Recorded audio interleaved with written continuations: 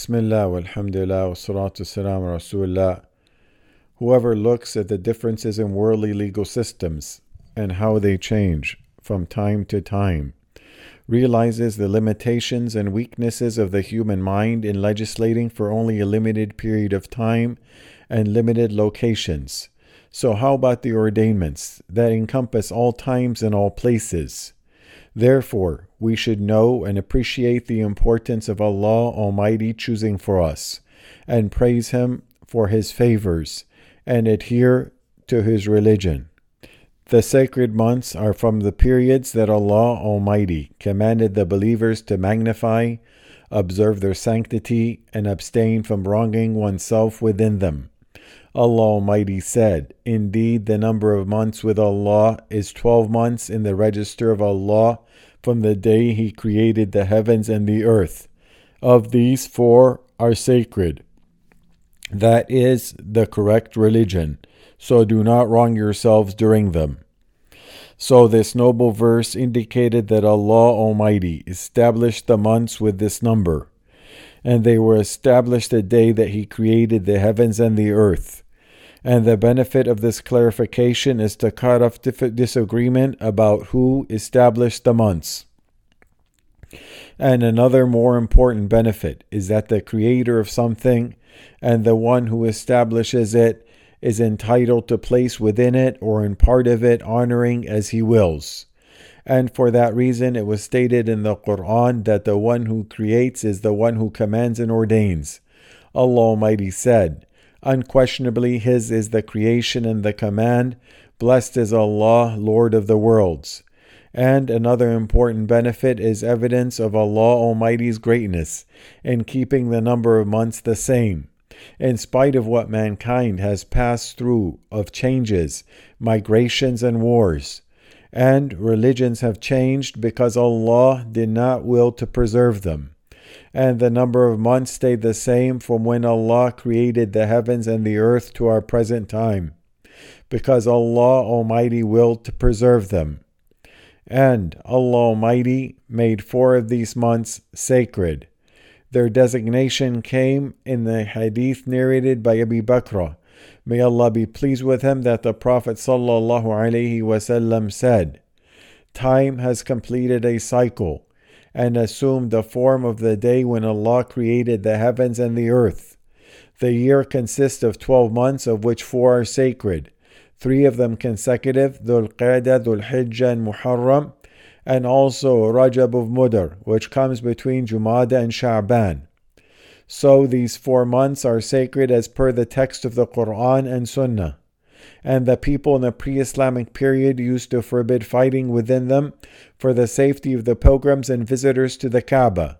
So the 3 consecutive months was for the safety of those performing Hajj, and the sanctity of Rajab was for those performing Umrah.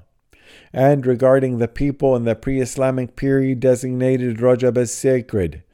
The Tabi'i, those coming after the companions, Al-Mukhadram, Abu Raja Al-Utaridi, mentioned, "If the month of Rajab entered, we did not leave a spear in which there was iron, nor an arrow in which there was iron, except that we removed it and cast it in the month of Rajab." And it was called Rajab Mudar because the tribe of Rabi'a bin Nizar used to designate the month of Ramadan sacred and call it Rajab. And the tribe of Mudar used to designate Rajab itself as sacred. For that reason the Prophet ﷺ said, which comes between Jumada and Sha'ban, to clarify and lift the confusion surrounding its name.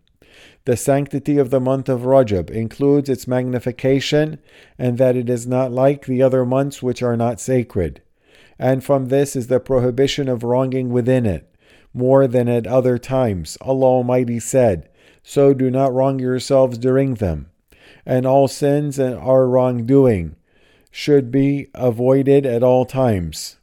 And it is confirmed and stressed to avoid wronging in times of greatness, like Rajab, because it is from the sacred months. And the scholars indicated that fighting is prohibited in it, because it is the first purpose of it being a sacred month. And the exception to that is defending, which is allowed within it. And there are two types of wronging: wronging oneself through sinning, and wronging others through words or action. And the verse magnifying the sacred months clearly states to avoid wronging, so do not wrong yourselves during them. And this means that the sins in the sacred months, including Rajab, are more serious than at other times. This is the case whether sins are related to the rights of Allah Almighty or the rights of people. So it is part of worship in the month of Rajab that every sinner should refrain from their acts of disobedience out of obedience to Allah Almighty, who made Rajab sacred, and out of magnifying Allah's sanctities. So whoever spreads gossip or partakes in backbiting and slander should abstain from that in Rajab. Perhaps Allah Almighty may grant them repentance from the sins of the tongue. For the harvest of the tongues casts the people into the fire upon their noses.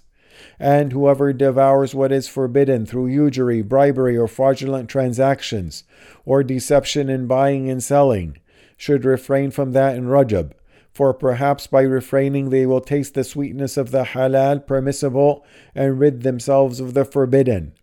And whoever is addicted to looking at the forbidden, enslaved to pictures and films, should refrain from it in Rajab.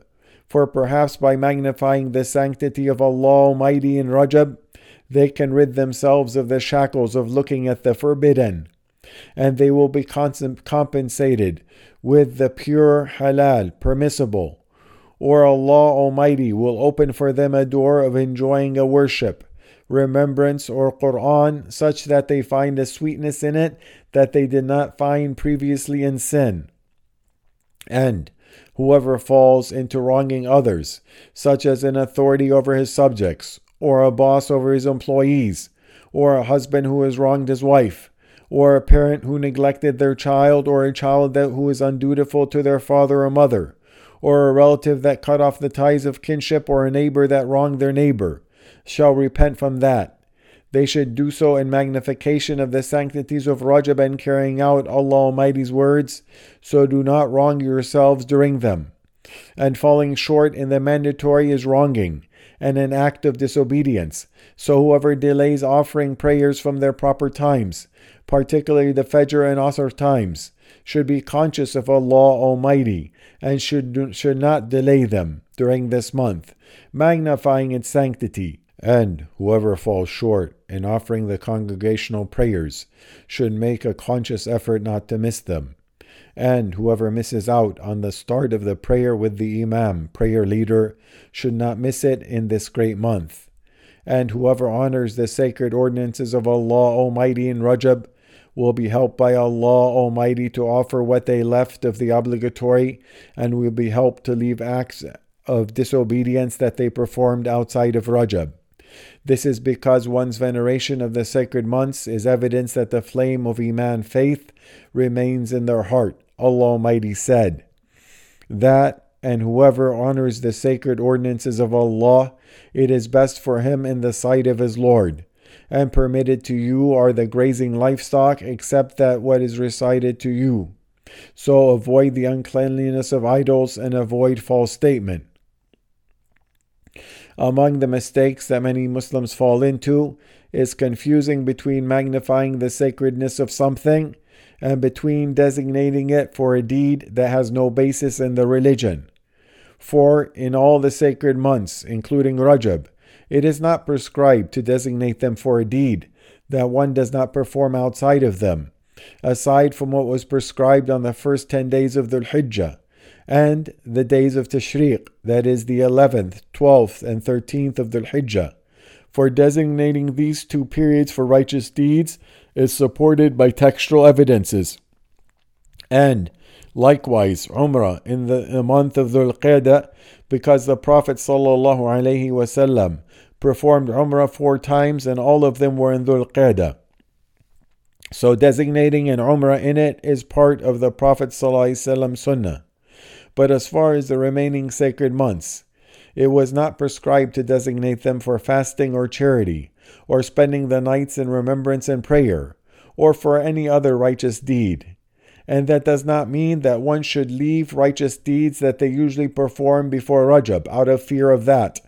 Rather, In Rajab, one should perform the acts of worship that they usually performed outside of it, such as voluntary fasts, night prayer, charity, and other acts of obedience.